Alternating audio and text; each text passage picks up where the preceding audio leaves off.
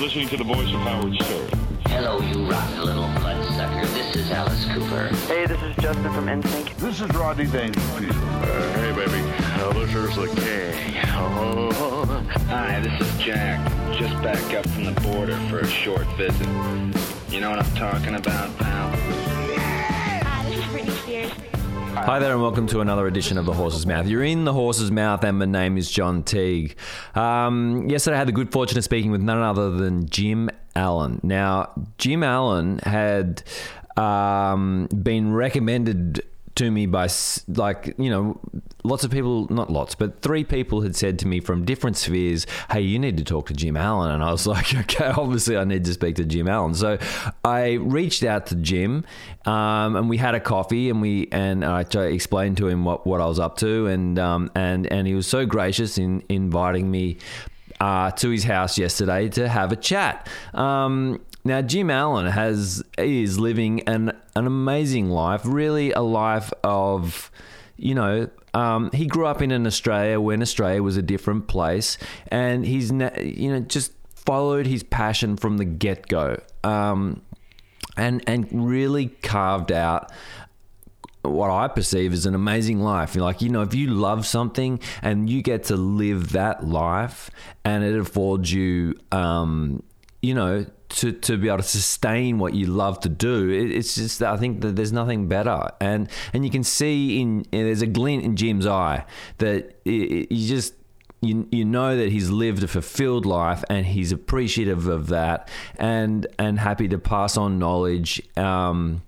He's got he's very humble. He's got an OAM. He's got an Order of Australia medal for his contributions in protecting fisheries and fish and making sure that fish are going to be there for you and for your kids and your grandkids. And because in Jim's lifetime, he's seen such vast change in the world and could see where we're going, and if we don't protect certain things, they'll be just gone. It'll be gone forever. So Jim has dedicated much of his life to protecting fish and the fisheries and habitats, natural habitats of Australia and the world. And it's been vast. He's done TV series with Greg Norman, the shark, the great white shark. There's a pun in that. So yeah, anyway, I hope you enjoyed my chat with Jim. I really, really enjoyed going over, meeting Jim, having coffee. Jim, if you're listening, thank you so much. I really appreciate your time. And yeah, so I'll just throw you into the chat and I won't waffle on too much more. Now, I just had this thought the other day and last night actually, because I took some clothes to the laundromat because I had washed them and I put my dryer in the house because I'm like, I don't want to use my dryer, it's just an energy suck. And but then I had some t-shirts that I wanted to shrink because they're a little bit big, right? When you get the size, it's your size but it's a little big, so I took them to the dryer and I shrunk them purposefully and high heat. And when I came back half an hour later, someone had nabbed my laundry basket. And some reason this irked me. It irked me a bit. And I was just like, did people just not give a shit anymore? Was it just like an honest mistake? Oh, they'll just take this one. I don't know. But and then I came home and the shirts were shrunk. That worked. And anyway, it started me thinking, and then I was thinking about this thing.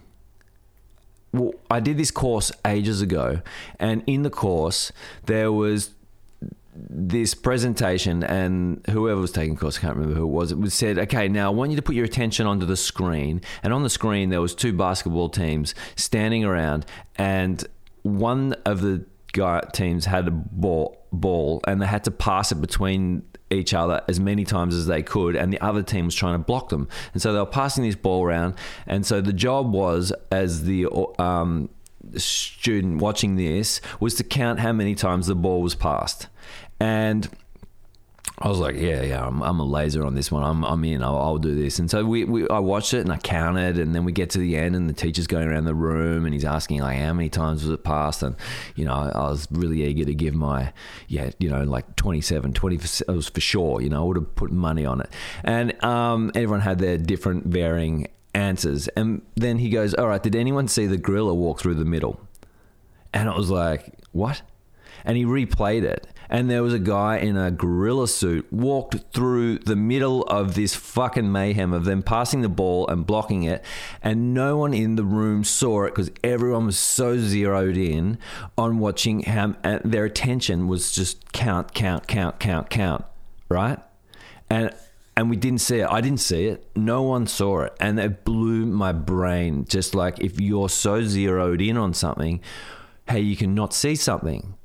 And I just like I don't know why the bloody washing basket made me start thinking about the attention and where's people's attention, and where's my own attention? Am I so like do we get so zeroed in on getting things done that we see to be right that we're missing other things? And you can put that into your life however you want, but it made me think about like, you know, am I grabbing onto certain things and focused on them too much, you know, and what am I missing? What are the gorillas in my life that I'm missing, you know? Like it was a really good test. I don't know, you know, like do we focus too much on chasing money and that's the most important, or is it like like you could put it into a million things.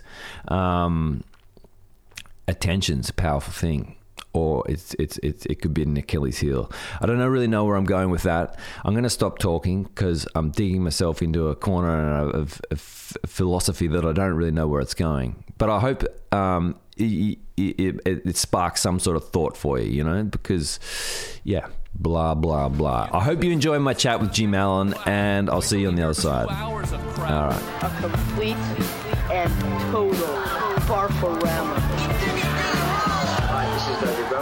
Things are going to hell. Yeah, my first fishing life started off at the Sorrento Pier. Mother was divorced and had a male friend who lived on the S-bend between Sorrento and Portsea, and of course it was a sort of 20-minute walk to the Sorrento Pier.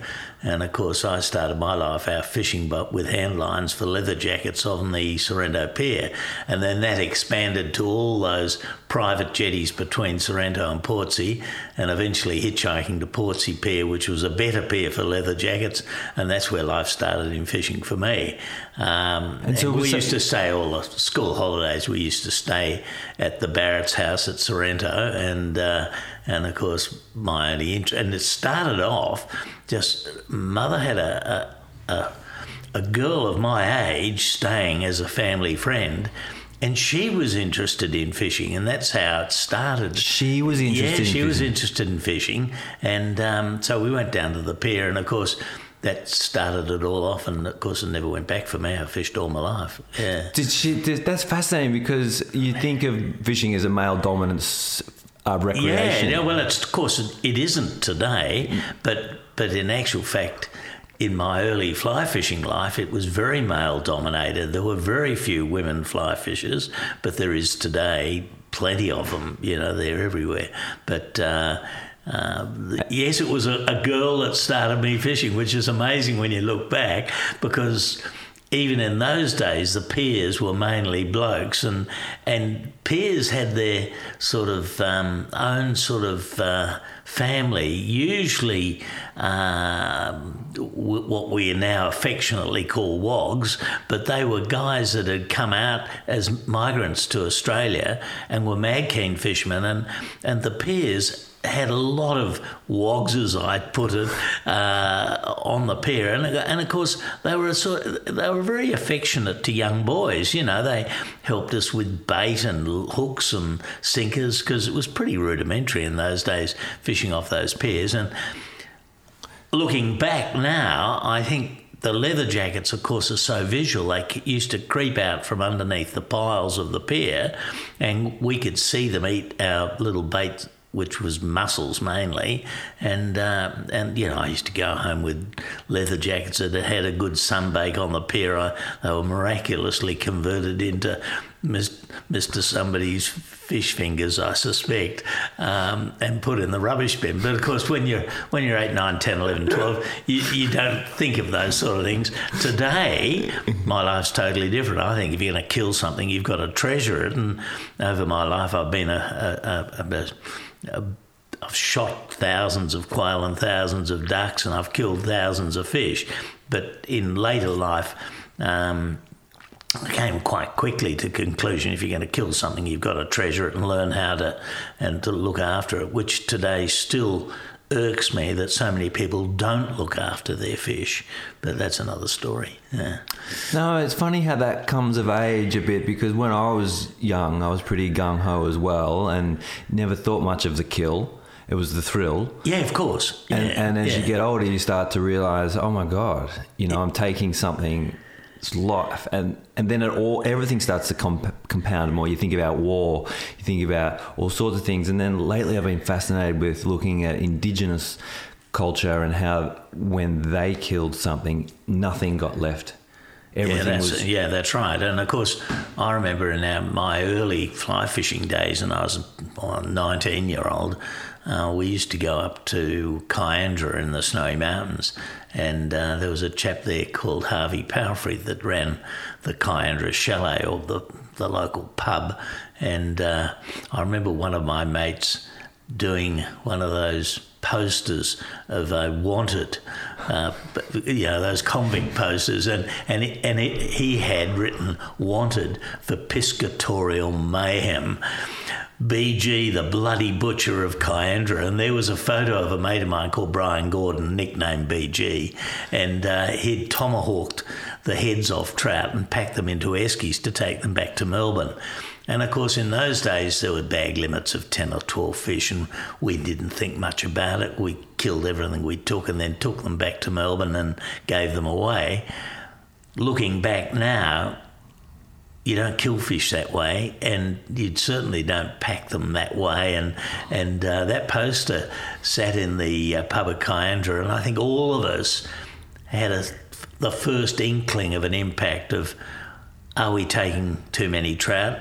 Should we be killing fish, or should we be putting them back? And all those questions began to be asked, and we were only in our early 20s at most, probably 19, 20, and there for the first time we thought conservatively about what we were doing with our fishing.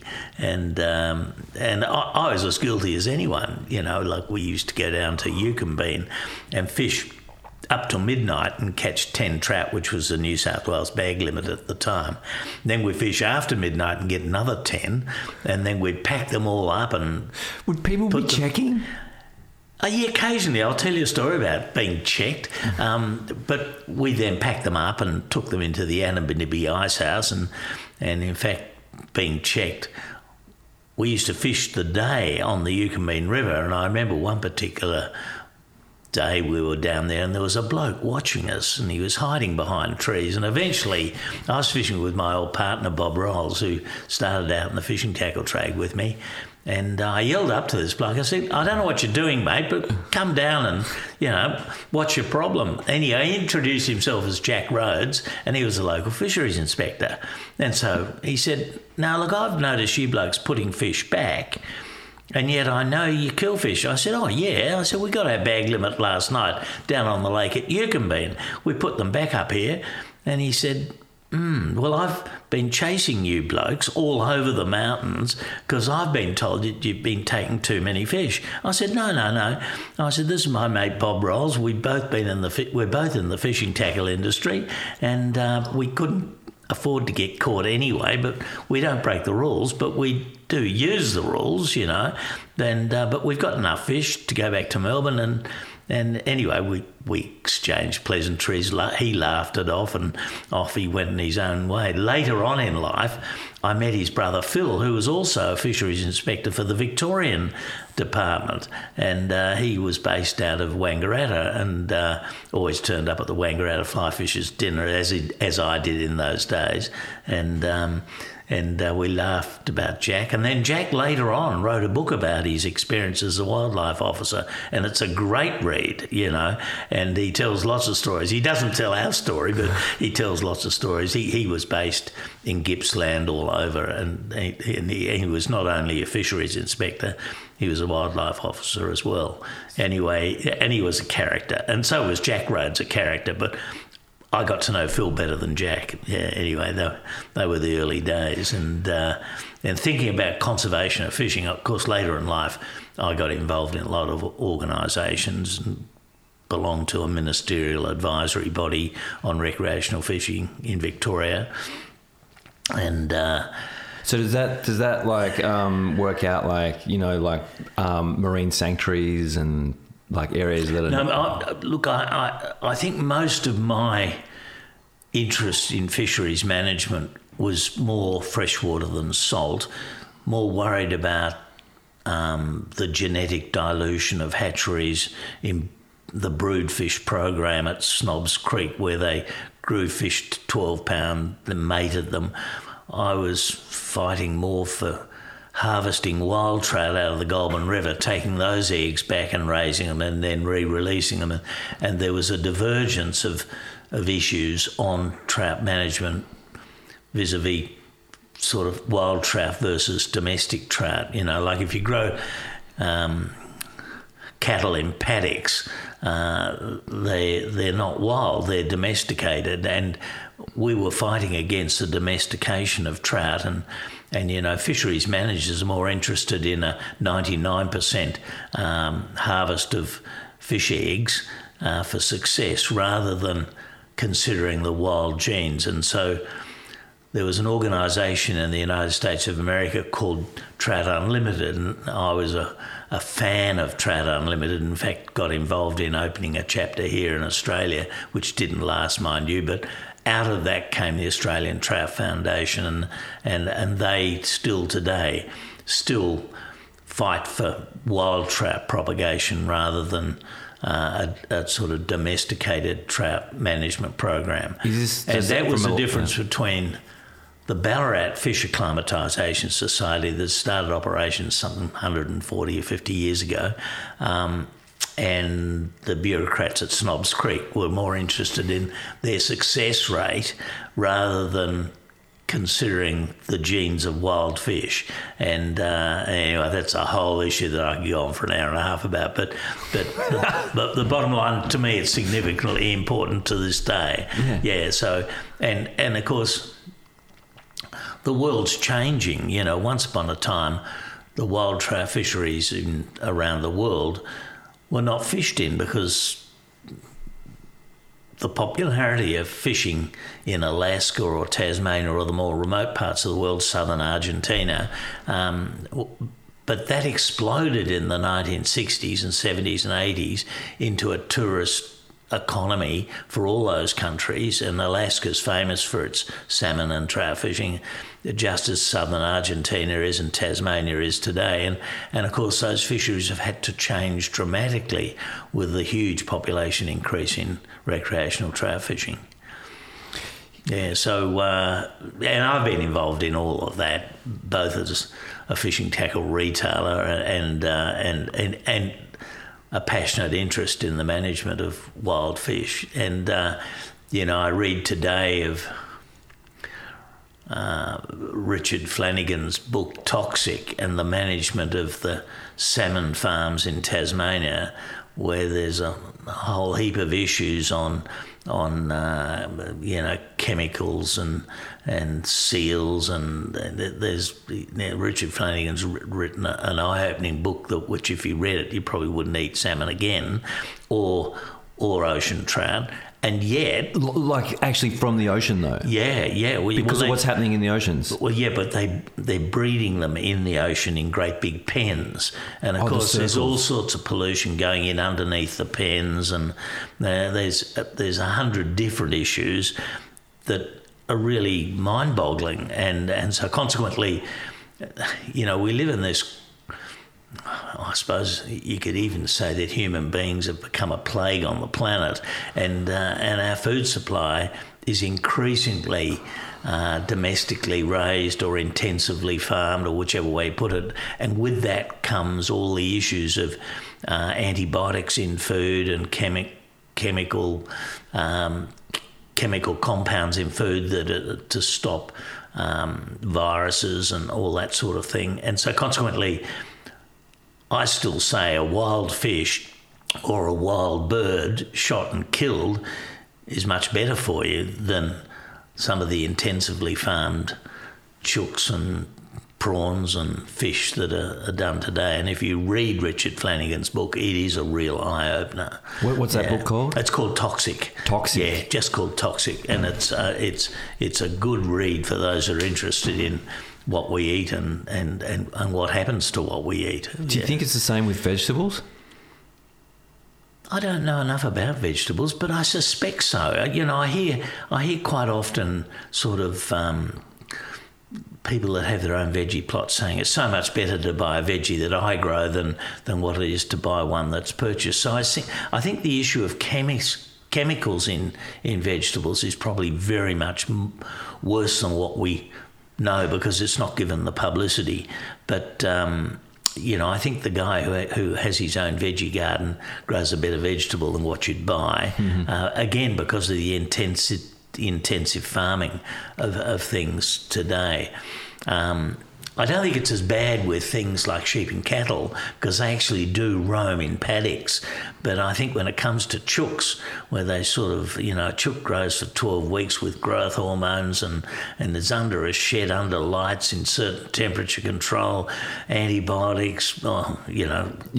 Battery hens or whatever they say. Yeah, I think if you kill a duck, you shoot a duck and kill a duck, whilst there's a cruelty element to that, I think you're eating much better food than what you are eating a chook. But unless you're Mr. Kentucky Fried Chook. Unless you're company. a vegan, you have got no grounds to stand on, because every bit of meat that you eat is murdered, whether it's shot out of the sky or in a...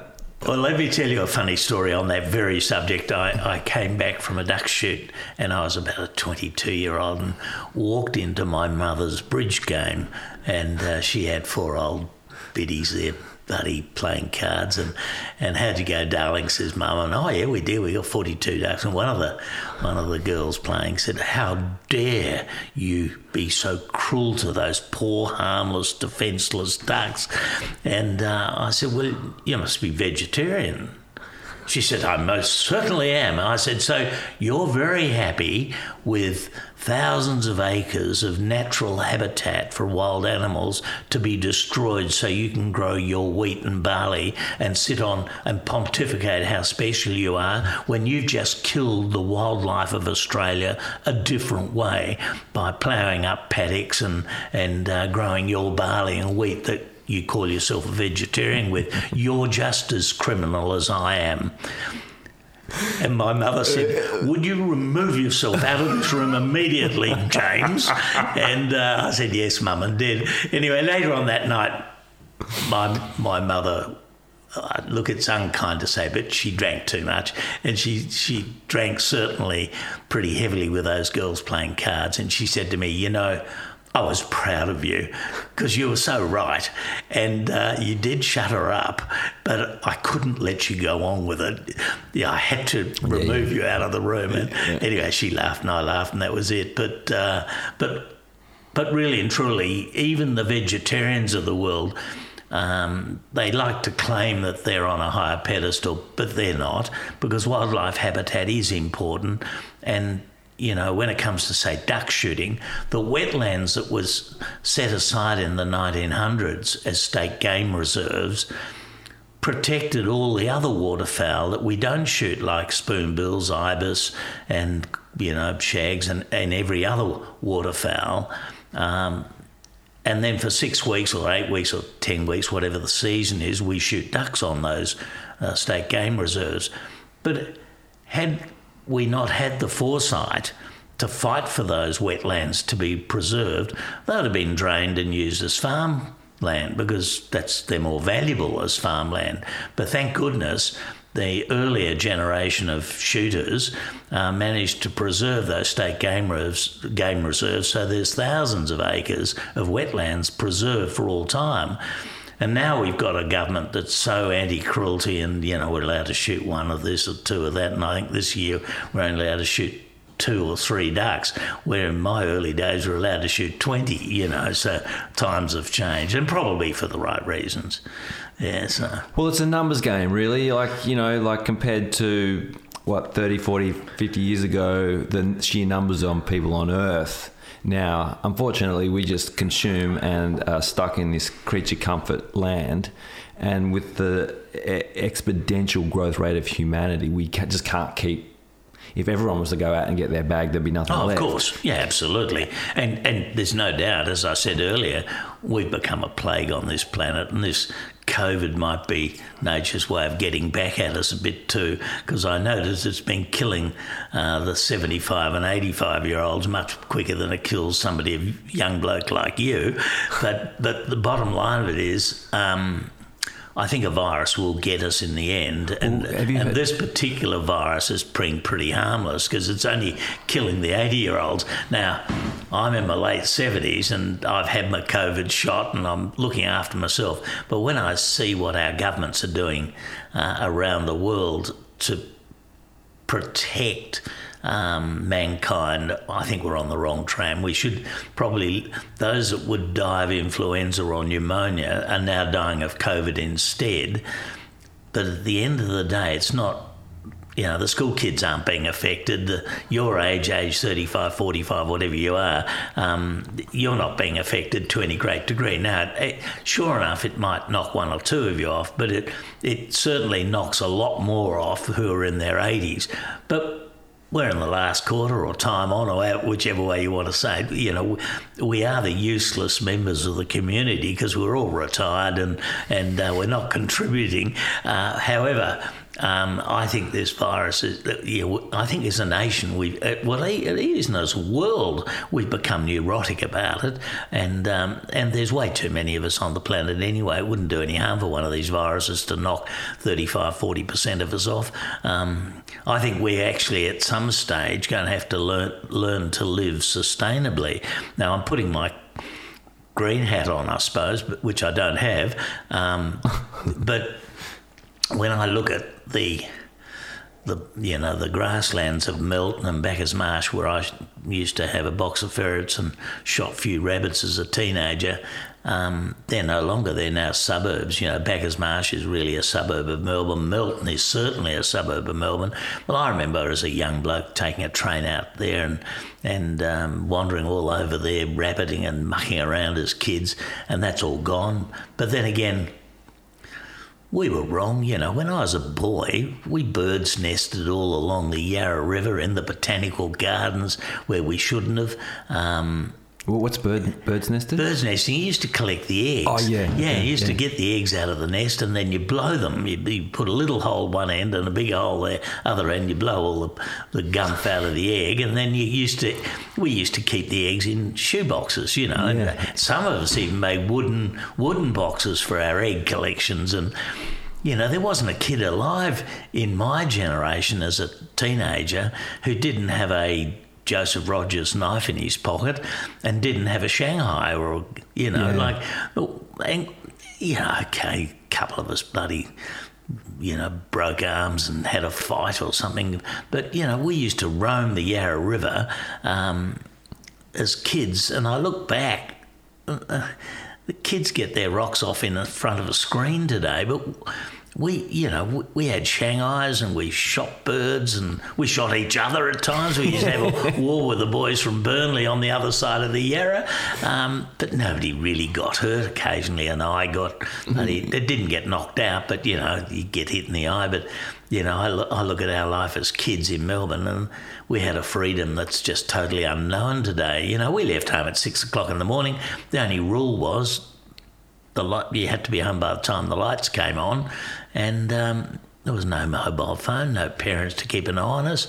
Occasionally got into trouble with the police. I remember being taken home one time, harmlessly though. We were just mucking around causing grief to drivers on the Yarra running across the roads and things. But you know, we had a freedom that is unknown today.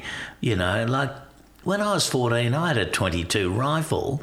Used to go to Bacchus Marsh and go rabbiting with a box of ferrets.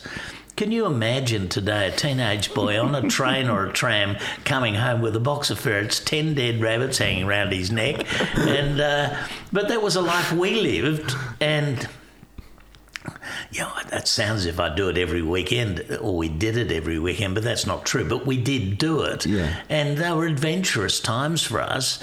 And I remember selling those rabbits on the tram to football crowds on a Saturday night. And they were the days before myxomatosis came to the rabbit population to A, wipe it out, and B, you know, rabbits were pretty prolific back in the 1950s. And as a 14, 13, well, I think I probably didn't have a .22 until I was 14. But the bigger boys, you know, from Scotch College and Melbourne Grammar, they had .303 rifles, wartime rifles, and they were on the trams with them in their cadet school uniforms, where we were just little urchins with dead rabbits and blood hanging around our shirts. But, you know, but I look back, you know, that's a Melbourne that just doesn't exist today, you know. And the kids get their rocks off with violent screenplay, killing each other on screens, where we weren't killing each other, but we were certainly killing turtle doves and you know, birds nesting, and we had an adventurous life that was probably nearly as violent as the kids have on their screens today. But when I look back, could you imagine a police car turning up at a tram today with a teenage boy with a rifle? You know, you'd have a terrorist squad there. Well, it's unthinkable. You know, it's just, you know, and I look back, it was part of our life. But we came from a generation that had seen 2 world wars, and a generation that was used to firearms and didn't care, or probably that's not the right word, but didn't have the same thoughts about what firearms can do today. And when you read of the mass murders in America, there's probably real reasons to have firearms legislation. You know, I think we got a shock when that Martin Bryant shot all those people down in Tasmania at Port Arthur, and I think back, you know, we've got the right rules for the right reasons today, but we lived in different times, and we were very fortunate to do so.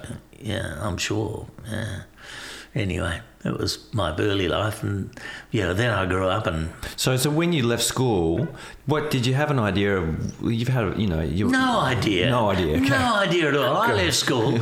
I think one of my school reports had, if James had paid much attention to his scholastic endeavours as he has to his fishing, he might have made a better student.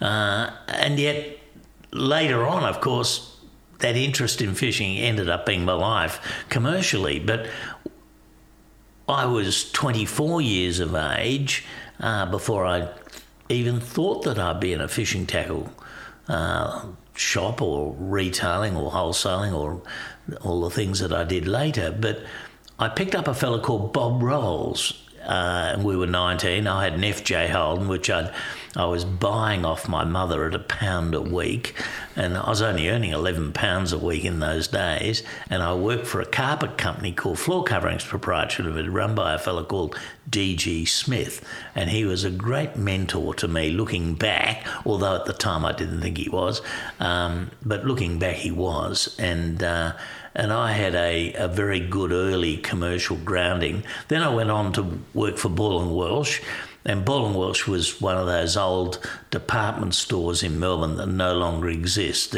In those days there was Ball & Welsh, the Mutual Store, George's, they were Foy and Gibson. There were a lot of department stores. Like a David Jones, like a Myers? Yeah, like a Myer. Yeah. Myers the remnant and David Jones are the remnant.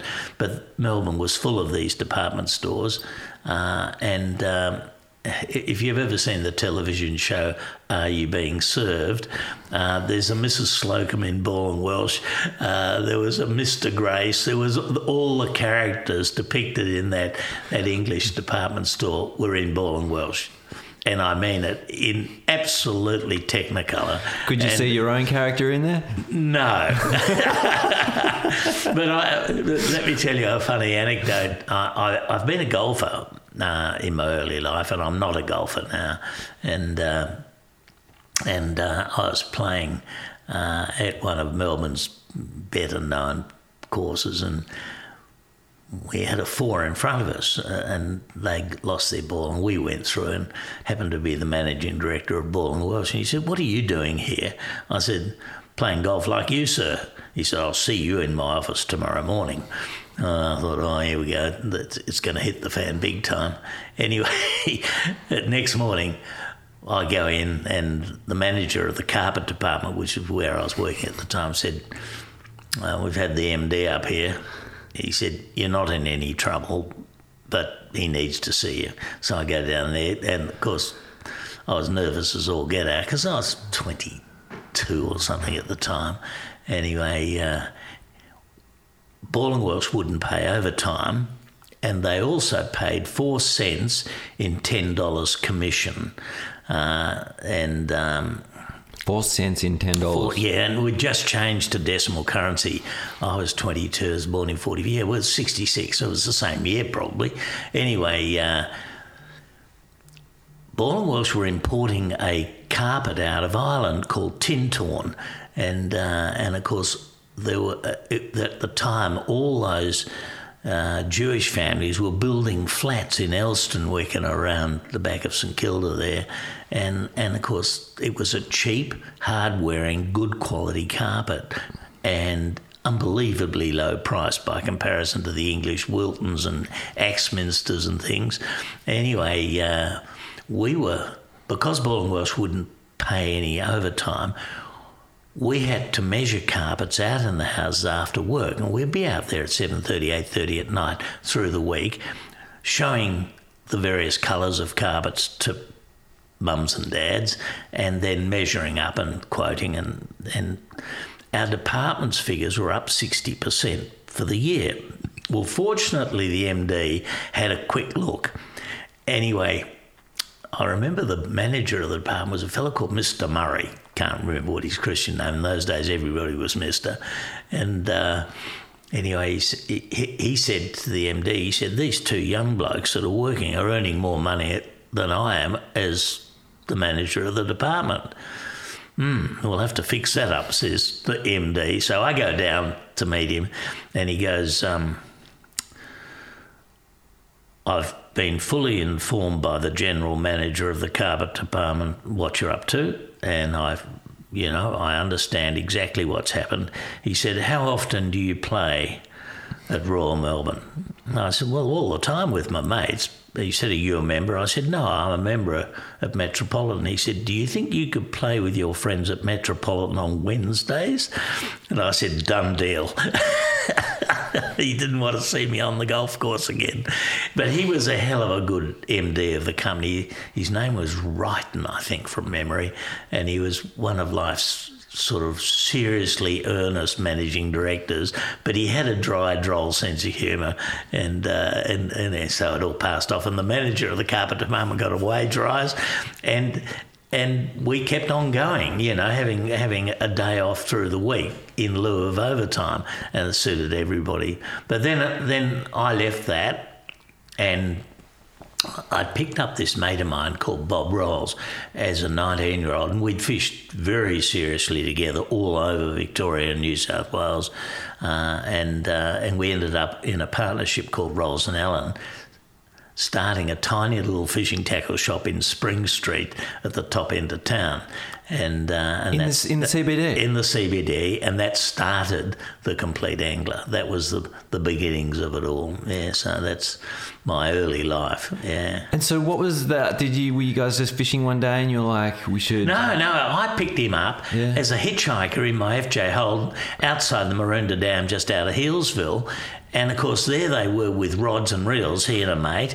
And because I had a mate in the car, And he said, they've got fishing rods. So we stopped the car, pulled them up, loaded them up, and took them up to the Stevenson River. Now, Bob Rolls worked for a fishing tackle company called Turville's in North Melbourne at the time, J.M. Turville's. And he was 19. It was a new job to him, and he was a mag-keen fisherman.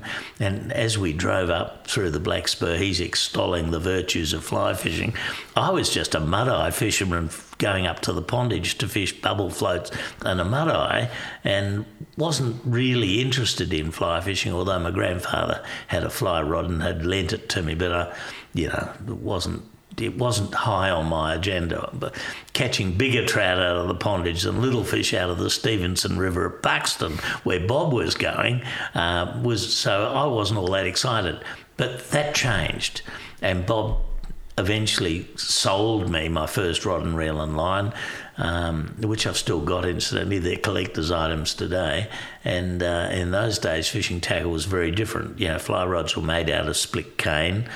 The lines were made out of silk, very different from the carbon fibre. It started out as fiberglass and then developed into carbon fibre, and today's fly rods are all made out of carbon fibre or a composite made out of graphite and carbon. Anyway, today I'm an avid collector of antique fishing tackle too, although in my retirement life I'm trying to sell down the collection, because it's better to sell it with a warm hand and your knowledge than what it was having some poor unfortunate having to deal with my estate and all the mess that would entail, but that's another story. Anyway, and so that's how I started out in the fishing tackle trade. Well, after that, Bob and I didn't work very well as a partnership. He only died last year, and we were lifelong friends. We never lost our friendship, but we certainly lost our partnership because he had a different ethos, I suppose, than I did. And he was a craftsman, fly fisherman, and he was, without doubt, the best fly fisherman I ever met or ever knew. And in fact, I only wrote an obituary about that just a few weeks ago. I look back and I think we did the right thing, parting ways early. It wouldn't have worked even down, but fortunately it was a partnership that really only lasted a year. And then I had to change the name because you couldn't trade on as Rolls and Allen, so I had another mate of mine sitting in Hosey's Hotel who said, there's only two names for your shop, the Tackle Box or the Complete Angler. And I just went, it's going to be the Complete Angler, and it was. And that's how it developed. And we... Were you tying your own flies and selling them at any point? No, but we got a whole lot of tyres to tie flies and sold them. There was a famous old fly fisherman called Dick Wigram in Tasmania. We bought flies from him. There was a very famous English nymph fisherman who died called Frank Sawyer, but his wife tied flies commercially, and we bought them out from England.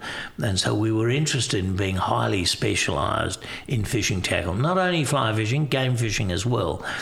But I had a penchant for fly fishing more than I did for game fishing, although I did do a lot of game fishing.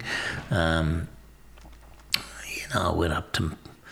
And obviously there was so if you were going to buy flies from some specialist in Tasmania, the markup was there in the CBD, to make it viable. I don't think the markup was bigger in the CBD. I just think the CBD was the right place to be because there's so many fly fishermen who were doctors and lawyers and dentists and who all had practices in the CBD in those days. And so we started in the CBD because they come up at lunchtime and potter around our shop. And we very quickly moved from Spring Street down into McKillop Street. And that's an interesting story because we bought the freehold property in McKillop Street and then later on in Flinders Lane.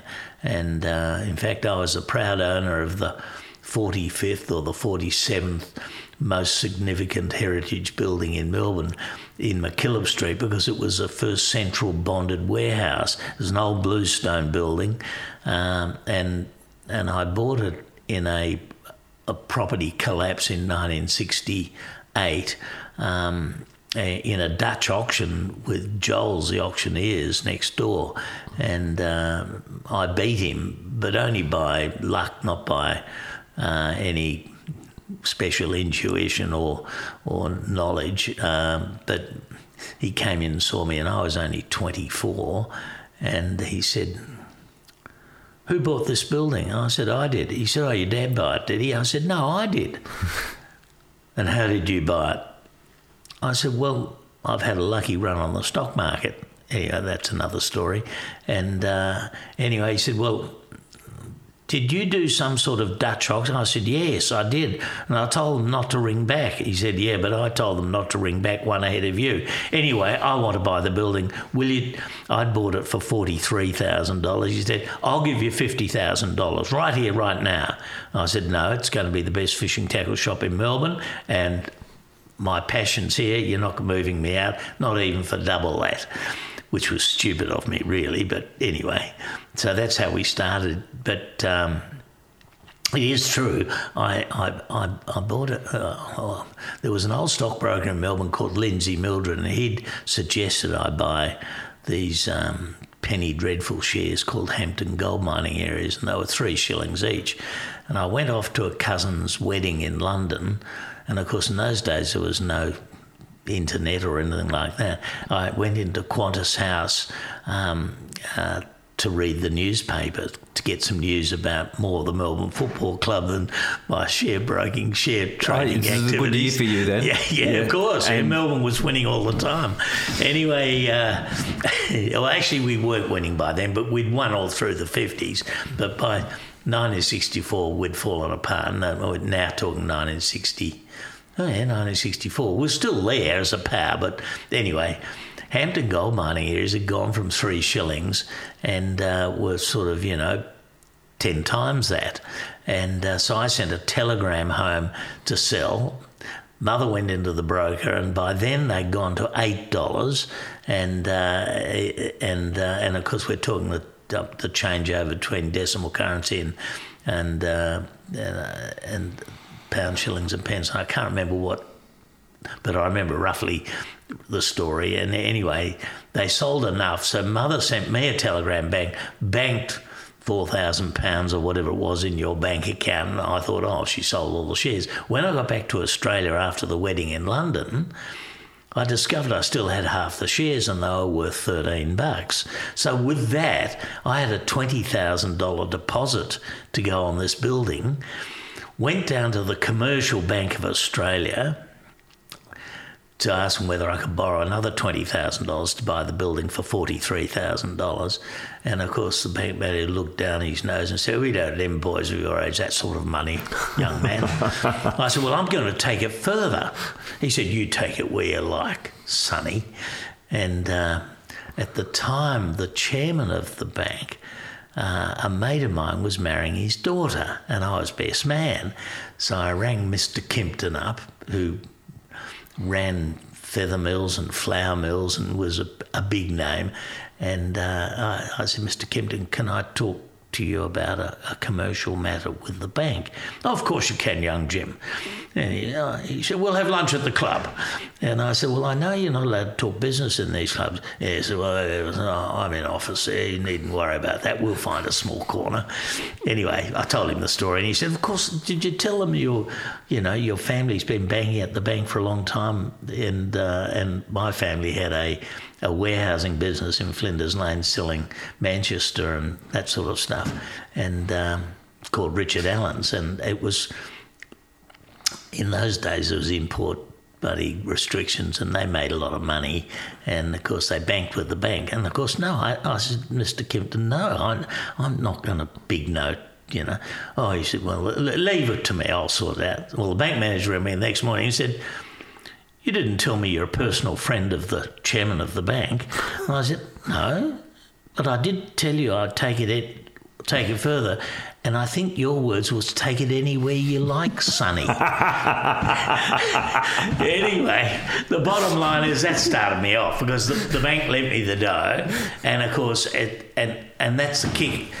that's the kick ahead every young bloke needs. And I got that kick ahead, and of course from there it was like Topsy, it grew, and the business grew, and we opened a branch at Box Hill, and then at Ringwood, then Sydney and Hobart, and in the end I had 9 fishing tackle shops, and divided one off to a fly fishing shop, and so life went from there. So I had a wonderful life in the fishing tackle trade. I love this. So anyway, what did you give that bloke a big hug who gave you the tip? Yeah. No, it was, when I look back, I see kids leave school today and their parents pushing them into university degrees, and I'm not sure everybody's suited to go to university whose family want to push them into it. I think sometimes you're better to go and live a commercial life in a smaller business and get your grounding there. And I look at those kids that work at McDonald's or Kentucky Fried Chicken or something, and they're living a commercial life.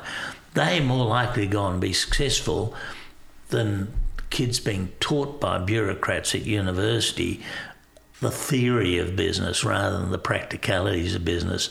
And I think I say to young blokes when they're in their early 20s and they're worried about what they're doing, I say to them, find something ordinary and do it extraordinarily well. And it doesn't matter whether it's a coffee shop, a chemist shop, or a milk bar or whatever it is. I think the success in business is doing the job a lot better than the average businessman. And it's probably not all that hard to do to be better than the rest. And so consequently, I'm not a great supporter of the formal education of a university unless you're going to be a dentist or a veterinary surgeon or a surgeon or a medico. I think there's reasons to go to university, but I think a lot of people go to university as a space filler rather than getting on with their lives. They put it as a delay, and I often say I don't think young blokes, I should say young women, young people, get their brains until they're in their mid-20s either. Too many times kids are too immature to make the decisions that are forced upon them by parents or advisors, even schools. I think, sometimes a little reality check as to learning human skills, learning how to live in life with other people is more important than the formality of a university education. But I might be wrong, I don't know. I'm looking through 77-year-old glasses, aren't I? No. What you say resonates with me because that was my experience. But I'm sure if I went to university, I'd be going, I don't know, Well, I too. Yeah, look, I'm sure that's right because a lot of my friends went through the formal education of university, and they do look down at you as if you should have gone and you'd have done a lot better had you gone. I wonder. Well, of course, I'll never know. It doesn't matter anyway. I had a good life. And in fact, when I look back, I dealt with other people's pleasures. And I remember a dentist saying to me one day out in the middle of Botsford, he said, unless I've got my hands in somebody's mouth, I'm not earning a bloody cent. And he said, I'm sitting here next to you and you got 10 tills working for you. He said, I know who did the right thing. Yeah, and he's a mad keen fly fisherman. And I laughed merrily, but I thought back later, I've dealt with people's pleasure, like people who fish come into your shop and they're looking to be entertained. They're dealing with something that they're passionate about because fishermen tend to be passionate about fishing. And so I was dealing in other people's pleasure, where so many workplaces are dealing with other people's problems. If you work for the tax department or you work for an insurance, insurance must be the worst because you're having a bet that something won't happen. You've got to pay that bet out every year, hoping that you never have to get a dividend, because your insurance premiums are going to go up if you do. Yeah. So I've dealt with other people's problems, and more importantly than that, you meet people from all walks of life. There's not many Australians can say that they've had a 10-minute discussion on fishing with the President of the United States of America. But Jim Allen has. Stop it. Which one? Jimmy Carter. Yeah. Anyway. How did that come about? Well, we're at a trade show in Atlanta, and we had some very good friends in America, and this woman who headed up the marketing department of the fishing tackle branch of the 3M company, which is the biggest manufacturing company in the world, had a little hobby branch called Scientific Anglers, and they made aircell fly lines, the best fly lines in the world still today, in my opinion. Anyway, this woman said, we've got a VIP coming on in half an hour, Jim, hang around. And I thought, oh God, I'm going to meet them, the Lord Mayor of Atlanta, Georgia, or I'm going to meet. Anyway, about 50 suits turn up and a little quick interview. Who are you? What are you doing? Tasmania, Australian, and he got a fly fishing shop, and that's why I'm on Scientific Anglers stand. Anyway, blow me down. Suddenly, we're all lined up along. We put a little security badge on our chests, and we're lined up being introduced to the President of the USA. Because 3M were the biggest company in the world, and he was paying a quick visit. So I get introduced, and he was well versed. He said to me, "Do you ever fish in Tasmania?" I said, "It's my home. I've got a shack there. I fish there every year." He said, "I've always wanted to fish the mayfly in Tasmania." And he was well versed about it. So, of course, we start talking, and I talk about Little Pine Lagoon and Arthur's Lake and its mayfly hatches, and the security guard says, "Sir, we're running 1 minute and 45 seconds behind schedule." And Jimmy Carter turns to him and says, "I don't get many chances to talk about Tasmania's trout fishery. We'll just have to run a bit behind." Anyway, eventually he has to move on. He shakes everybody else's hands. I'm out of the will a bit there because he spent so much time with me talking trout fishing. And I look back now as a 70-year-old and think, how privileged was I? And suddenly the President of the USA is talking to me as if I'm a mate. We exchanged Christmas cards for a couple of years, then cards didn't come back. He didn't ever come to Australia. He would have loved to, he told me on the day, but nothing ever happened, sadly.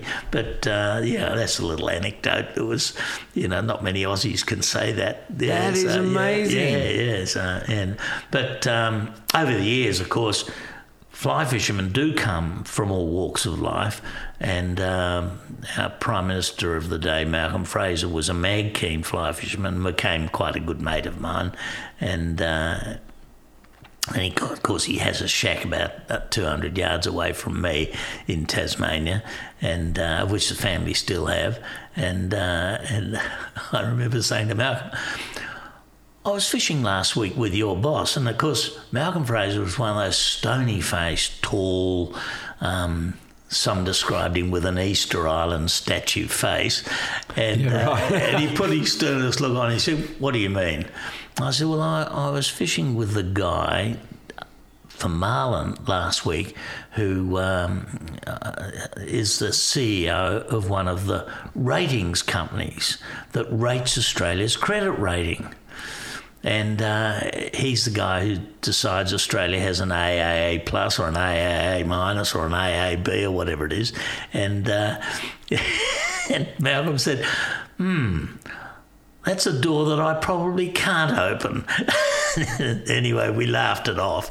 And but it illustrated to me how you do, through fishing, meet the most remarkable people, and from all walks of life, both at the top of the tree and of course the guy just works at the Ford Motor Company putting bolts on vehicles, but they all have the passion for fishing, and it has no boundaries as to whether you're wealthy or whether you're poor or whether you're important or not important.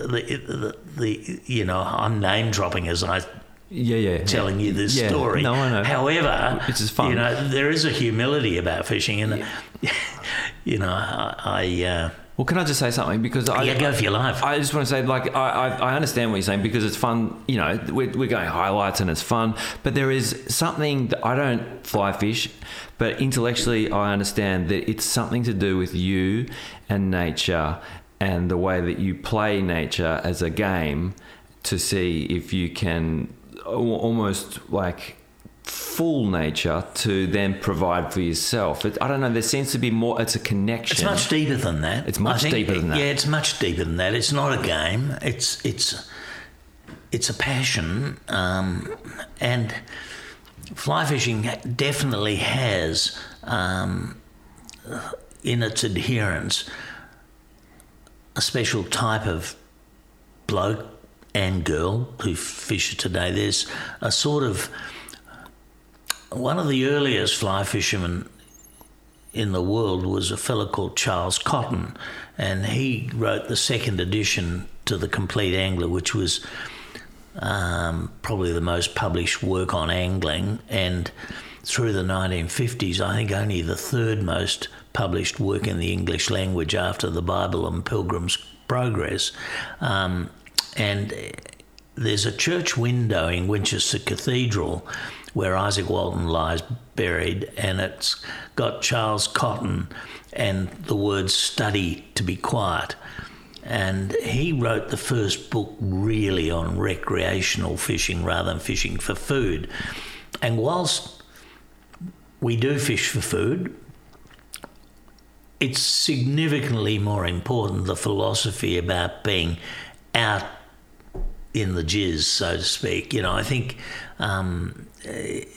there's an awareness of being outside in the most beautiful surroundings whilst fly fishing, and whether that's the dappled creek or whether it's a full flowing river or whether it's the still waters of a big lake, there is something special about being out and seeing nature at work, whether it be a mayfly hatch or damselfly hatching from a nymph into the adult insect, or whether it's a bird, or it's much more than just having a fly rod in your hand and catching fish. And a lot of people think that it is all only just about a rod and reel and catching fish, but it's much, much more than that. And there's a whole philosophy about fly fishing that I don't think I can even put in English. It's just, it's a passion. It's something that's, and I actually think it's a bit Neanderthal. I think it's sort of a throwback. I don't think you can make a fisherman. I think fishermen are born as a sort of a throwback to a Neanderthal time. You know, as I left school, I had a whole lot of mates of mine ring up and say, "Oh, I've got this 8-year-old and all he wants to go fishing, Jim, and I'm bored shitless about fishing. I don't want to go fishing, and all he wants to do is fish. What do I do with him?" And I'd say, you know, leave him on a pier, he'll be all right. Or the converse of that is a mad keen fisherman who's a mate of mine who's got an 8-year-old who's not interested. How do I make the 8-year-old interested in going fishing? Because I want to take him fishing. And he's not in. All he wants to do is play cricket or football or something. And I say, you can't do anything about it. It's either there or it's not there. And the International Game Fish Association did a study on this very subject in the 1970s or 80s. And they interviewed, I think, 3,000, 4,000, 5,000 people who fished more than 5 times a year, who are over 60. What age did they start fishing?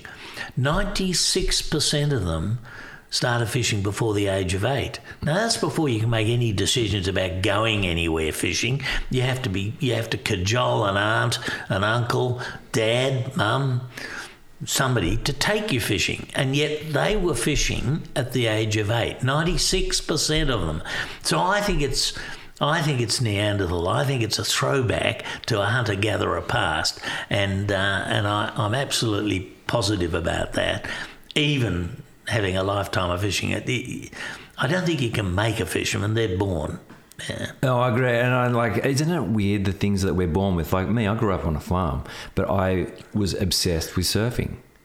Yeah. You know, like, and I did everything that I could to be around the ocean as much as I could. And yet I had no influences there. It was just, I had to do it. Yeah. And it's still my life today, and I'm 44. You know, it's like this was in me. And it doesn't ever leave you. No. And is it about the biggest wave, or is it just exactly, being out there? It's exactly what you just said about fly fishing. Yeah. It's been plugged in and connected to nature in an environment that you're not in control and you're coexisting with everything. You're hyper alert, you're reading the ocean, you just telltale signs, and you have really nice experiences and you have frightening experiences, and it's a bit of survival in there, and you get out and you get back to land and you feel exhilarated, and there's a connection with nature. And I think that's the thing that I was thinking about when you were talking then, was that connection with nature. Whether you're standing in a lake or you're in the ocean, when we're connected like that, we're alive. When you're out in an ocean, you are in big sky country, aren't you? Yeah. Like I remember John Denver singing a country and western songs, and it went along the lines of a sleepy blue ocean, and I thought, yes, it is a sleepy blue ocean, but sometimes it's not. And, I've been out at sea at Bermagui chasing yellowfin tuna or marlin off Cairns and seen some pretty horrendous winds and southerly fronts coming up the coast where we've had to go for shelter very quickly and being caught out in it. And, there is something about weather, and I think all surfers, fishermen, have an eye to weather all of the time. In fact, they're weather experts because they see the development of the wispy cirrus clouds heralding a new storm or a change of weather, and we know that you become actually better at it. I remember I was fishing with a mate of mine called Julian Brown, and we're out in the Western Lakes, and a thunderstorm rolls in. It's one of those rolling thunderstorms where the first set of clouds is like a sort of a blanket rolling toward you with lightning pouring down. Anyway, it was dead calm as this front's coming. And I said to Julian, we're going to cop a 40-knot wind here, but we were land fly fishing. We were out in the Western Lakes. We could walk back to a car. We didn't have to worry about boats or anything. Anyway, Huey sent down the best lightning storm you've ever seen. And, of course, graphite rods were brand new at the time, and my fly rod started buzzing, which was the building up of static electricity in it. And you know what next? So I threw the rod in the water, went back and got under the biggest tussock I could, said to Julian, I'm shit scared. Huey wants us. All he's got to do is send a lightning boat and it's all over Red Rover.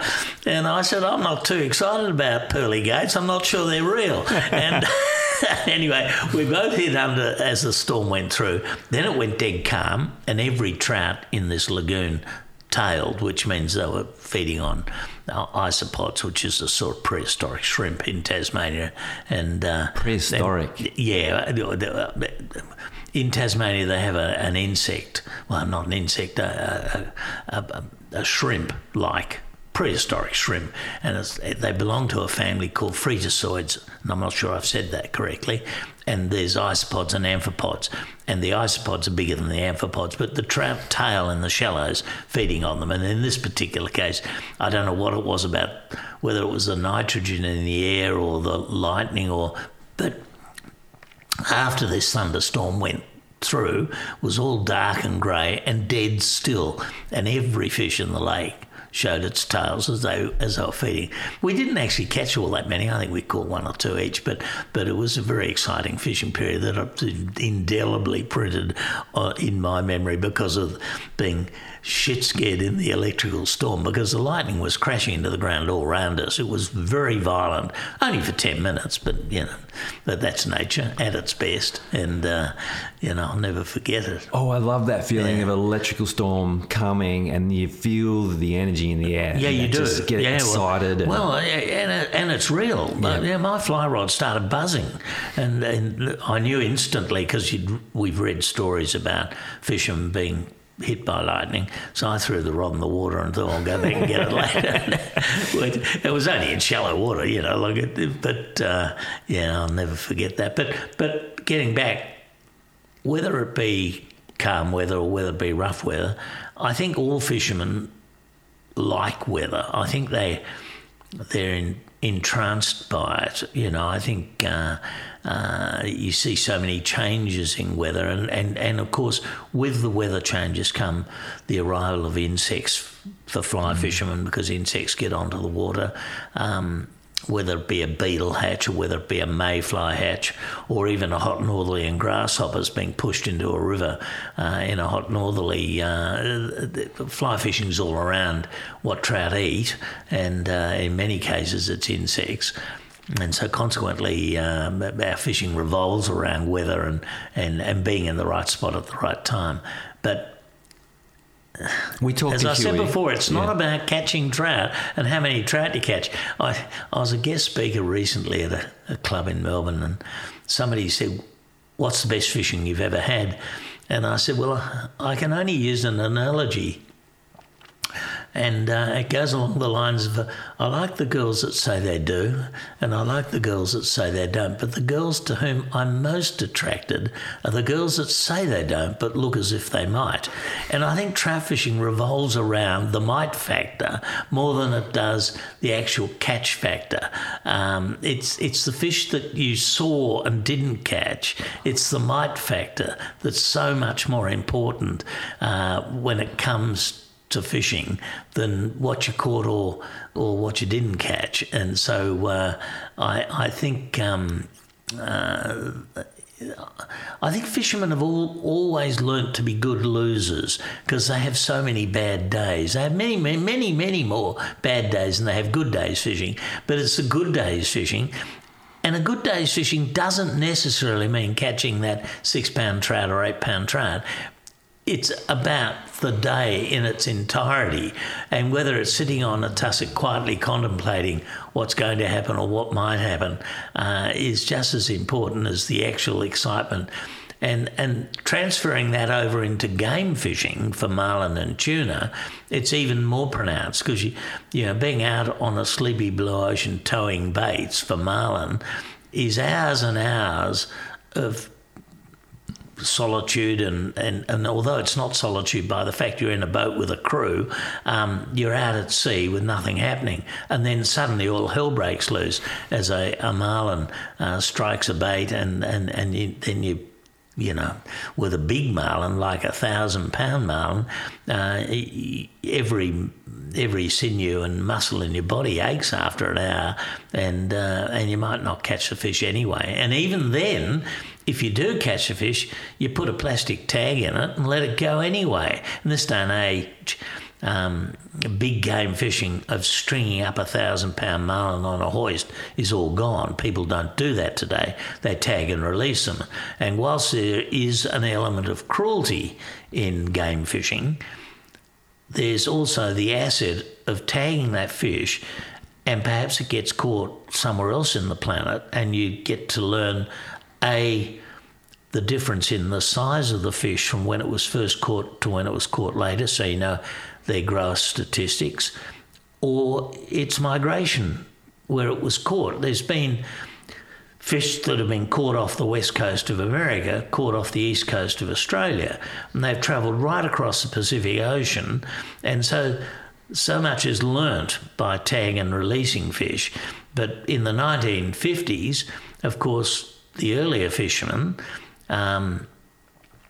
strung their fish up, and there's a photo of George with his 1,000-pound marlin, and that was thought to be pretty impressive at that time. But today, you don't do that, and it's a bit like big game hunting in Africa. I did a trip to Kenya, which I've shown you a few photos.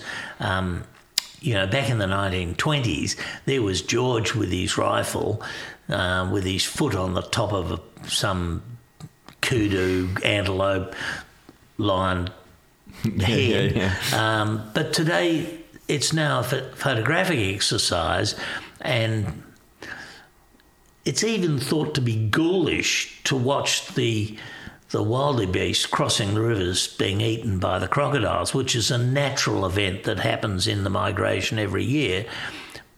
But those that live in Africa see those that want to go and watch that ghoulish sight look down their noses at it. And I have to say, I was guilty. I went to Africa in 2018 for the first time in my life to see the wild animals of Africa, and it had been one of those sort of bucket list trips that I wanted to do. And I I spent a week with a very old African Englishman, but an African bushman who'd lost a teenage son to a hippopotamus accident, and he'd lived in Africa all his life. And I said to him, I'd love to see the crocs eating the gnu's or the wildebeest. He said, no, you wouldn't. He said, you sit alongside 100 four-wheel drive vehicles all watching it. It's the most disgusting sight. It's not what you want to see. Africa's so much more about the wild animals than seeing that. And I remember lying in bed in the camp that we're in thinking, this bloke's right on the money. It isn't what I wanted to see. I thought I wanted to see it, but it wasn't what I wanted to see the animals in their natural habitat and to be with this guy for a week who knew so much about the plant life, the insect life, the animal life. He just knew he had an amazing amount of knowledge, and I felt very privileged to be with him for a week. And I was lucky enough to take 1,000 photographs, so I've got a treasured memory. Yeah. Did you go alone on that trip? Yes, I did. Didn't you think when you're alone, the connections that you can form with people along the way are much deeper? Correct. I thought that through. I didn't want to be in one of those minibuses with a whole lot of tourists leaning over their shoulders taking photographs of a leopard or something. So consequently, I did decide to do a one-on-one safari. I'll own up and say it cost a fortune. On the other hand, it was a privilege to be with one bloke who knew so much, and his Maasai driver. He had a wonderful native African driver who was a charming man, and I just had the best week you could ever expect. And I'd never done it, and I thought, well, I'm only ever going to do it once. So I spent the dough and did it on a one-on-one, which was outrageous from a monetary point of view, but it was the best thing I did because I learned so much more. And I laughingly wrote an article for Fishing Magazine saying the Yanks who live in Montana, who fish there, call Montana Big Sky Country. They have no idea what Big Sky Country is when you get onto the Masai Mara of Kenya and leading down into Tanzania and seeing those grasslands there with the wildebeest and the Kopi and the antelopes that live on those plains. That's Big Sky Country, and those American friends of ours have no idea what Big Sky Country is until you get to Africa. But I spent half my time on the plains of Africa and then in the savannah down in the volcanic country near Kilimanjaro, but on the Kenyan side, and I spent a lot of time in a volcanic national park there, which was fascinating, and saw some wonderful animals there as well. So I think I saw Africa at its best. Something that I think is a worry is the Chinese have a Belt and Road program there, and they're building a railway line right through the national park right near Nairobi, and I thought that was a tragedy, and as I said earlier in this interview with you, I think mankind is a plague on the planet, and the future of Africa's wildlife will depend on whether they can have some population controls, because it's ever increasingly being encroached onto the wildlands or the country that those animals need to live in. And so I fear for the future. As I said before, we're a plague. Well, in the same vein, I read the other day that, the Gun Barrel Highway that goes through the middle of Australia, it's a dirt track, that they're working on sealing that road. Yeah. And I just think, that's just... There'll be McDonald's wrappers out there, and the heart of Australia. It should be hard to get to. Yeah, absolutely. Couldn't agree with you more. And with sealed roads come all the other vehicles where, those old dusty trucks, bull dust tracks. Yeah. No idea. But I wonder whether we as human beings can learn to live sustainably, managing our population. All our economies survive on growth and progress, and there has to be erecting. Now, Jim Allen would like I feel comfortable in dying, but I don't feel comfortable by the fact that I can't come back and look at just a glimpse of what happens every 100 years from now on, because eventually mankind won't survive on the planet. Something will knock us off, whether it be an asteroid or whether it be a disease or whether it be the sun running out of energy. Who knows what will happen in 1,000, 100,000, 1,000,000 years from now. But I don't believe, mankind's time of life on this planet has a recorded history of 10, 20,000 years at best. The dinosaurs lived here 40 to 60 million years ago. I don't think we'll survive 40 to 60 million years as human beings, the way we're destroying our environment and living with progress. Everything's about infrastructure and about building more roads, building more properties, and even in Australia, we have to have a migration program to keep the thing going. Eventually, at some stage, we have to learn to live within our limits and to, I don't know whether you have population control. I wouldn't dare to even go into the subject. But when I see families in the not so wealthy parts of Melbourne having families of 6, 8, 10, 12, there should be some limitations as to how many children you have, and we should learn to live within our limits, and it's not happening yet. And yet the wild trout fishery that I remember as a kid is not the same as the wild trout fishery that exists today, and will change dramatically further. When I first went to Tasmania, it was rare to see another angler on one of the remote lakes in Tasmania. Today it's unusual to get a lake to fish on your own, and the times have changed dramatically, partially because recreation is so much more important today than what it was then, and secondly, the population is so much greater. There's more fishermen fishing with a fly rod than ever before, and whilst that's been good for my business in my business life, I'm not so sure it's the best thing for the planet. I'm sure that will we we're already turning,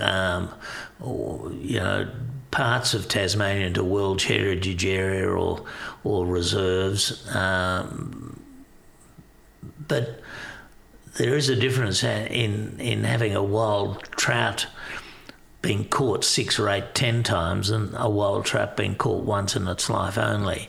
And I went to Alaska years ago, and we were going to fish for the coho salmon on the west coast of America, and we flew into Alaska, and we'd been promised the best coho salmon fishing in the world. It was, we were there for the right time. We'd been sold it. When we got there, the run hadn't started, and we were pretty disappointed. We'd flown from Australia. We'd made the promise that we were going at the right time of the year. And anyway, the owner of the lodge said, "Look, I'll send you to a very privileged, very rarely fished rainbow trout fishing where there's wild rainbow trout." Anyway, we were quite excited about that, so we took off in seaplanes the next morning, landed on a lake just where this river ran in. They had some jet boats there, so we went up on the jet boats, and anyway, got 4 or 6 miles upstream, and we were put out to fish, and we caught plenty of rainbows. But I looked at the rainbows' mouths, and they'd had trout hooks in them many times before. I could hear another jet boat further up the stream, so the guides had divided the river up to that lodge having these pools and our lodge having these pools. This remote wild trout river, well, the trout were wild, but they'd all been caught 15 times. They didn't fight very hard. You'd just strike on one, and you got the feeling the trout had said, "Oh, jeepers, another cock up." So, they just came in, let them go again. And I came back to the lodge thinking, it's not what my trout fishing was all about. And I went back to Alaska 3 times, and I'd never go back again. The Americans idea of wild trout fishing and remote fishing is not the same as mine. And my remote fishing in the highlands of Tasmania is still better than what's available to the few 100,000 visiting anglers to Alaska every year. And the lodges promote their wild salmon and wild trout fishing very differently. But I guess we're going down the same path, which distresses me somewhat, but that's life.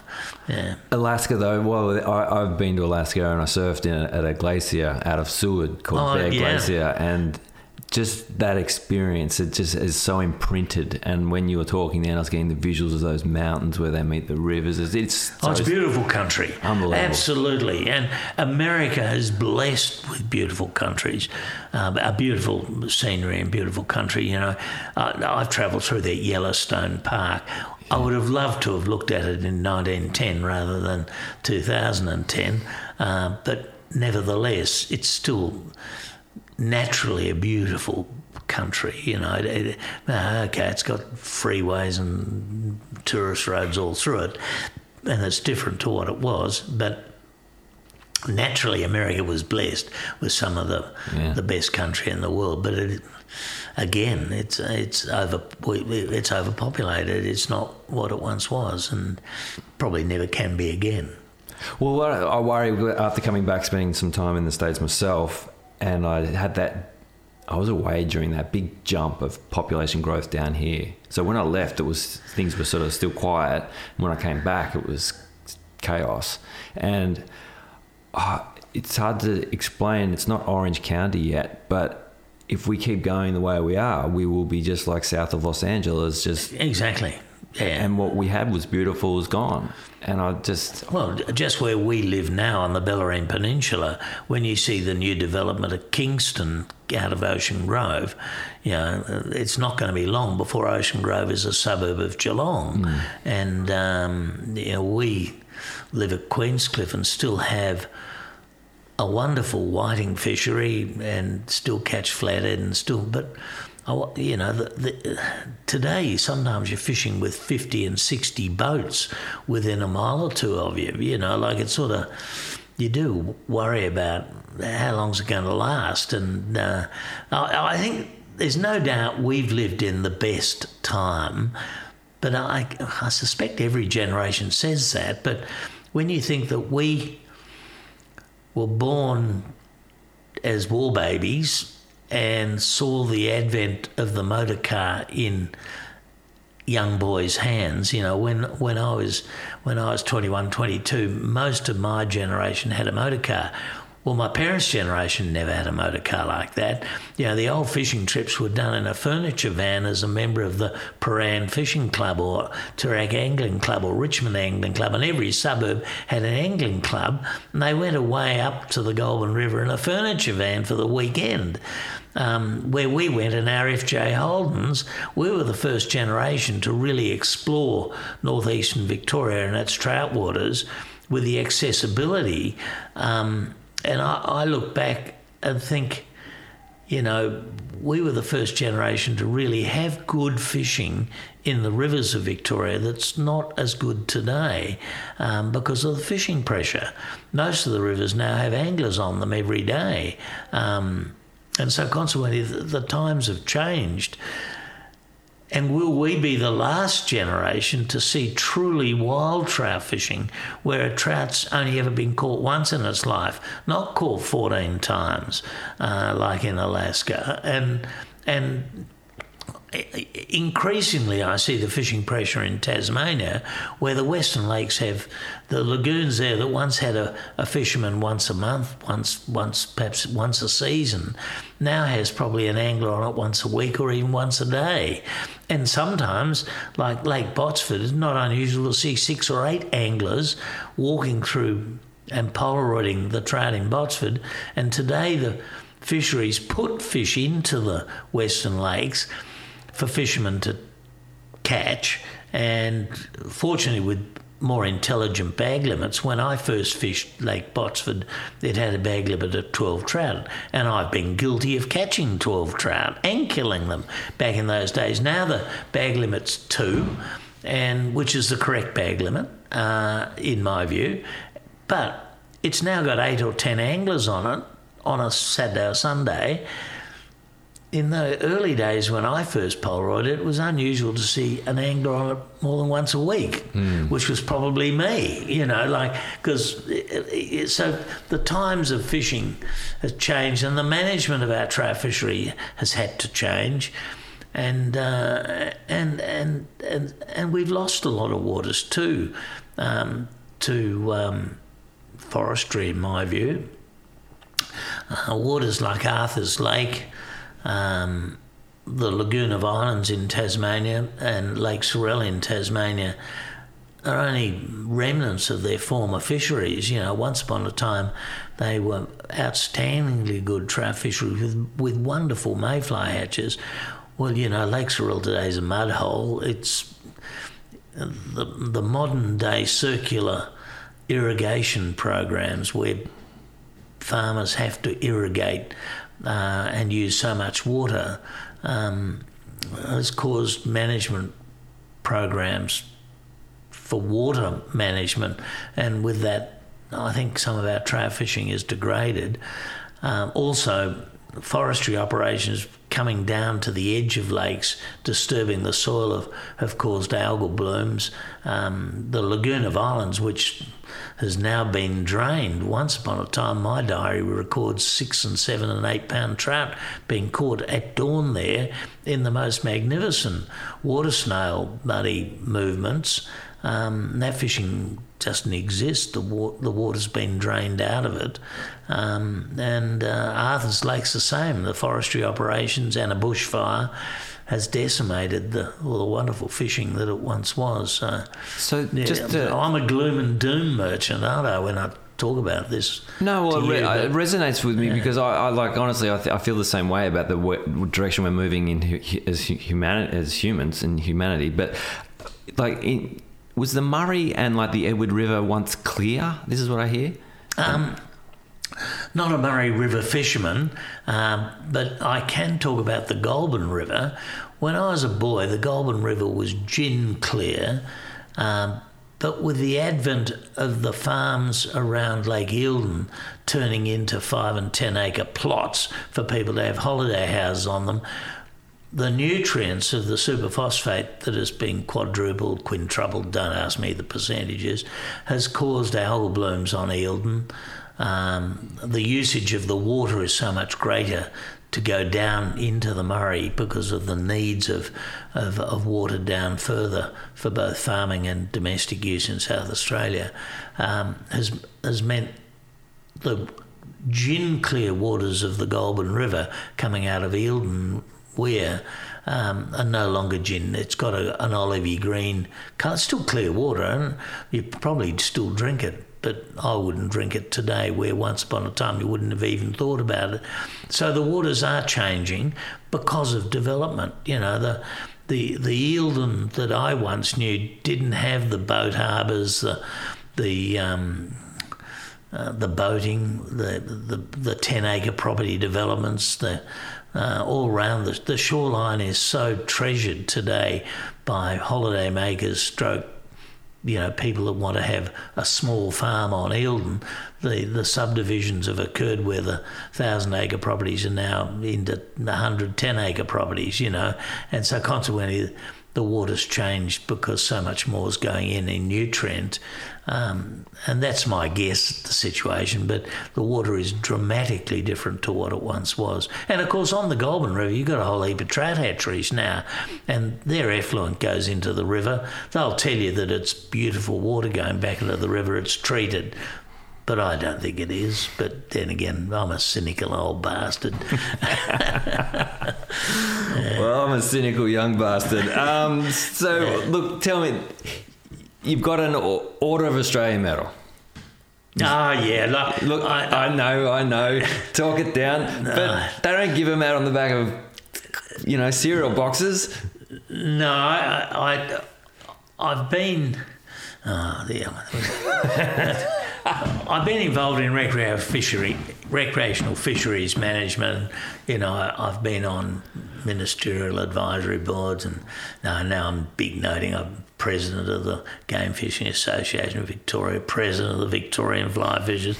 I've got myself involved in a whole lot of committees and councils and things over the years, and I don't know how these honours work, but I had no idea it was coming. It came out of left field for me, but what happens is I think a few of your mates say, oh, Jim's made a contribution, we ought to get it recognised. And so they put it up, and then, you know, now I'm being suspicious here, but I suspect because of some of the people that I knew, like Malcolm Fraser and Michael Jeffrey, who became Governor-General, these guys got approached, and of course then they put in, oh, we love Jim Allen, and yes, he's done a lot, so I got an award. Now, my award is the lowest of the general awards. It's the Medal to the Order of Australia, and I remember saying to I won't mention his name, a Governor of Victoria, and he said, Jim, he said, don't think lowly of your award. He said, because all those that get the AMs and ACs often get them because they're the chairman of a hospital, or they're the chairman of a bank, or they're the chairman of a BHP, and they get them by tradition, not what they've done. They've been paid well for what they've done, but they get it because of the title that they held. But to me, as Governor of Victoria, I always recognised the little old lady from Gippsland who worked tirelessly for the poor or for a charity in Orbost or Eden or wherever. They're the ones that were the real contributors to life in Australia. So nowadays, I'm more proud of my award than what I was when I first got it, because he gave me a reality check. And when I think of the thousands of hours that I did put in fighting for recreational fishing, fighting for wild trout, game fishing rules, tag and release, all these sort of things that were good at the time, I'm quite proud of it now, where when it was first awarded, I wouldn't say I poohed it, I was never that bad, but it did take a reality check by a Governor of Victoria to make me aware that the OAMs of Australia are probably more significant than the ACs and AMs that are given to people by an entitlement of being Prime Minister of Australia. You're automatically going to get the equivalent of a knighthood because of the position that you have. And of course, when it comes to the heads of banks who get them, you know, they're paid $6 or $8 million to be the MD of a bank, and then they get an AM because I'm head of that bank. And this is how it was illustrated to me. And I thought later, you miserable shit, Jim, you should think a bit more about how this picture worked rather than sort of... I'd never poo-hooed it, but I thought, you know, like, it wasn't as significant as I think it is now. So I'm quite proud of it now. So yeah, it's great. Yeah, so I have a different view than what I originally had when it was presented to me. And I think in many cases there are people who work for the community for nothing, tirelessly, whether it be for a local volunteer fire brigade, whether it be for a charity or a country women's association, Lifetime.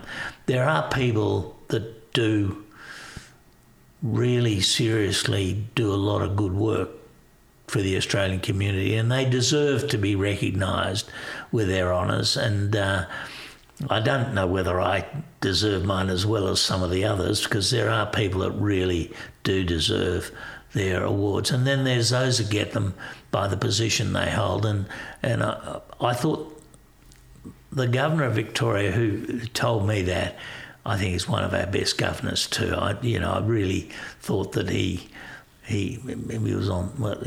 He's one of the most intelligent men I've ever met. So that's another story, anyway. Yeah. Okay, one more question, and then I'll let you get on with your day. Yeah. So I loved watching the the series that you and the Great White Shark did. Oh, yeah, right. How did that come about? How did you meet him? A fellow called Rodney Clark wanted to do it, Yep. and Rodney Clark was passionate about putting fishing and golf together with Greg Norman, and I think he described it originally as the White Shark Goes Fishing or something. Greg Norman is a seriously passionate fisherman, and so they did this. It was originally to be a 10-part television show, 10.5 hours.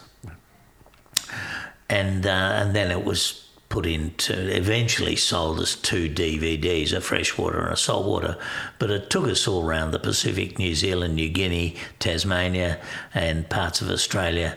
And Greg came to some of them, and it was a great privilege for me to see the insides and outs of what I unkindly put as a type 1 personality, but he is a totally focused guy. I got on very, very well with him and his wife Laura at the time. Was that the first time you'd met him? Yeah, absolutely. Yeah. In fact, he paid me a great compliment. I did an interview with him on a mothership up at Cairns after marlin fishing, and he caught an 800-pound marlin. I think they described it as bigger than that, but yeah, anyway. And he said to me at the end of the interview, "How long have you been interviewing people?" I said, "I've never interviewed anyone in my life." He said, "Well, I've been interviewed by hundreds." And he said, "You're as good as it gets, so don't give up on it." I said, No. I said, "I can talk to you about fishing because it's what I know about." And he did say to me, "He never mentioned golf." I said, "No, Greg." He said, "Do you play?" I said, yeah. I said, "I'm a member of all the good clubs, I said, "But I'm not in the sort of same class by a country mile than Greg Norman." I said, "I play off 24 down in Victoria, and I'm a member of Barwon Heads, and I'm a member of Metropolitan Royal Melbourne. I'm a bit long in golf courses, but you are talking to Australia's greatest hacker." Anyway, he laughed that off, and he was quite impressed with my golf clubs. He said he belonged to the best golf clubs in Australia. But I think, looking back, Greg tried to emulate the career of, I've lost his name. I mentioned it to you before. Yeah. Jack Nicklaus. Yep. Yeah, sorry, it was out of the brain for a second. And Jack Nicklaus, of course, came to Australia and caught a very, very large marlin. I think it was 1,200 pounds. And I think Greg, I'm reading between the lines because Greg never ever talked to me about it, but I suspect he tried to emulate his golfing career and fishing career on Jack Nicklaus. But to be fair to Greg, he was very heavily involved with the Billfish Foundation, the conservation of billfish in Florida where he lives, and he was as passionate as I am about the conservation of our fisheries, and I think he probably still is. But I've lost touch with him. We don't keep in regular contact. But at the time when we did that filming, it was pretty special, and for me, it was easy. Normally I paid a lot of money to go on safaris to New Zealand and Cairns and New Guinea, and we went up the Kakori River and caught those Papuan black bass. And they're a remarkable fish. And I fished with some interesting Americans and Poms who came out. And if you watch that DVDs of them, you can see a lot of fishing characters and people that are passionate about fishing. And I thought it was good, but it never made any money. It was a good ego trip for Jim Allen, but and it was fascinating to do. We did fish some of the most remarkable waters in the world. We're in New Zealand. We helicoptered into a River Wye. In every river in New Zealand, starts with Y, because that's Y is Maori for water, I think. And the average Australian will say, "Oh yeah, well I fished the Waikikamu cow." but in actual fact, we fished an unnamed river. We went in by helicopter, and they knew a pad where we could land. And I fished and had a day catching with a film crew. Well, I think we caught 14 rainbows in the first hour, and then the film crew packed up, and I said, "Well, we're not leaving."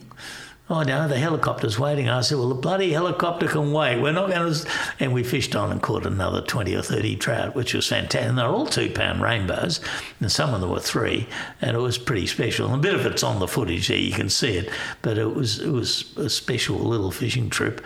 And then I caught a very large brown trout. In fact, on a fly rod in a river, it's still the biggest brown trout I've ever caught, and weighed over 10 pound. And it's a wonderful bit of footage, if you see the footage of this trout rising to an Adams fly, and then me catching it. And then I remember there was one you were very happy about. More than the others. We've all got an ego, and I've certainly got one.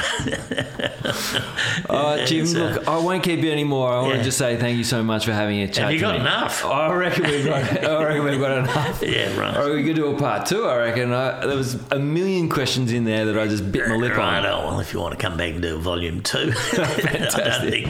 Okay, boy. No worries, John. Thanks, Jim. No worries. Yeah. Holla at your boy, baby. You killed it on this one, man. All right, there you have it. There was my chat with none other than Jim Allen. Jim, if you're out there, thank you so much for letting me come over and have a coffee and telling me those stories and the yarn that we had afterwards. Super appreciate it. Whoever else you are out there in the wide world, I hope you enjoyed my chat with Jim. I hope you're faring well and your attention isn't too zeroed in on the negative. Right now the sun is shining, it's winter, and it's a beautiful morning. The last 2 days have been just great here. Just cold though, a little cold. But anyway, I won't keep you any longer. Thank you so much for tuning in as always, and until next time, adios.